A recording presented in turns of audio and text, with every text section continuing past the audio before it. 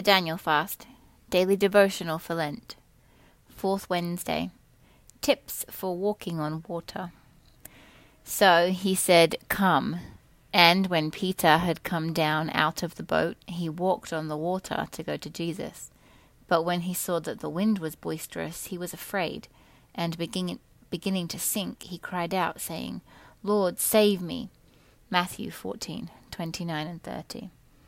As followers of Jesus Christ, we have experiences when we step out in faith. The account of Peter getting out of the boat and stepping through into the rough waters is surely a great example for us to use as we go through life. Peter was the only one who stepped out in faith on that stormy night. We will also find ourselves in the same lonely place at times. God will call us through his word, just like Jesus called Peter to come. But we may be the only one. Our friends may be content with business as usual. Our family members may be willing to just stay in the boat. But meanwhile, we will hear the voice of the Lord telling us to step out in faith. The scripture doesn't say how the others reacted when Peter first got out of the boat, but it's totally plausible that they tried to keep him from stepping out. After all, they were sitting there frightened from the storm and scared at the sight of Jesus, who they thought was a ghost. But Peter heard the voice and he stepped out anyway. He paid no attention to the voices in the background. He only listened to the voice of the Lord.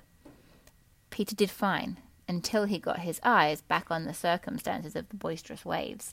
Then he abandoned his faith and took up fear. That's when he started sinking. It was the fear that put him back in the clutches of the world and its deadly consequences. Peter could have gone with the fear, but it was his faith in Jesus that got him back on top.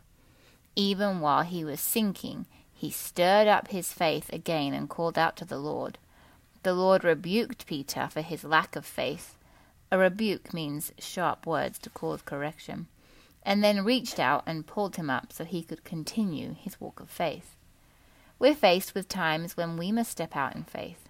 These are the times when we must keep our eyes and ears open to the Lord and him only. We cannot let the negative voices, unbelieving comments, or stormy circumstances drown out the word of the Lord. The storms will come, but Christ will always be there for us. We must look to him, ask him to show us what to do, and when he does, we must confidently step out in faith and walk in the Spirit. If we make a mistake and fall back, we need only to call upon the Lord, take corrective measures, and continue our walk on to victory and success. Amen.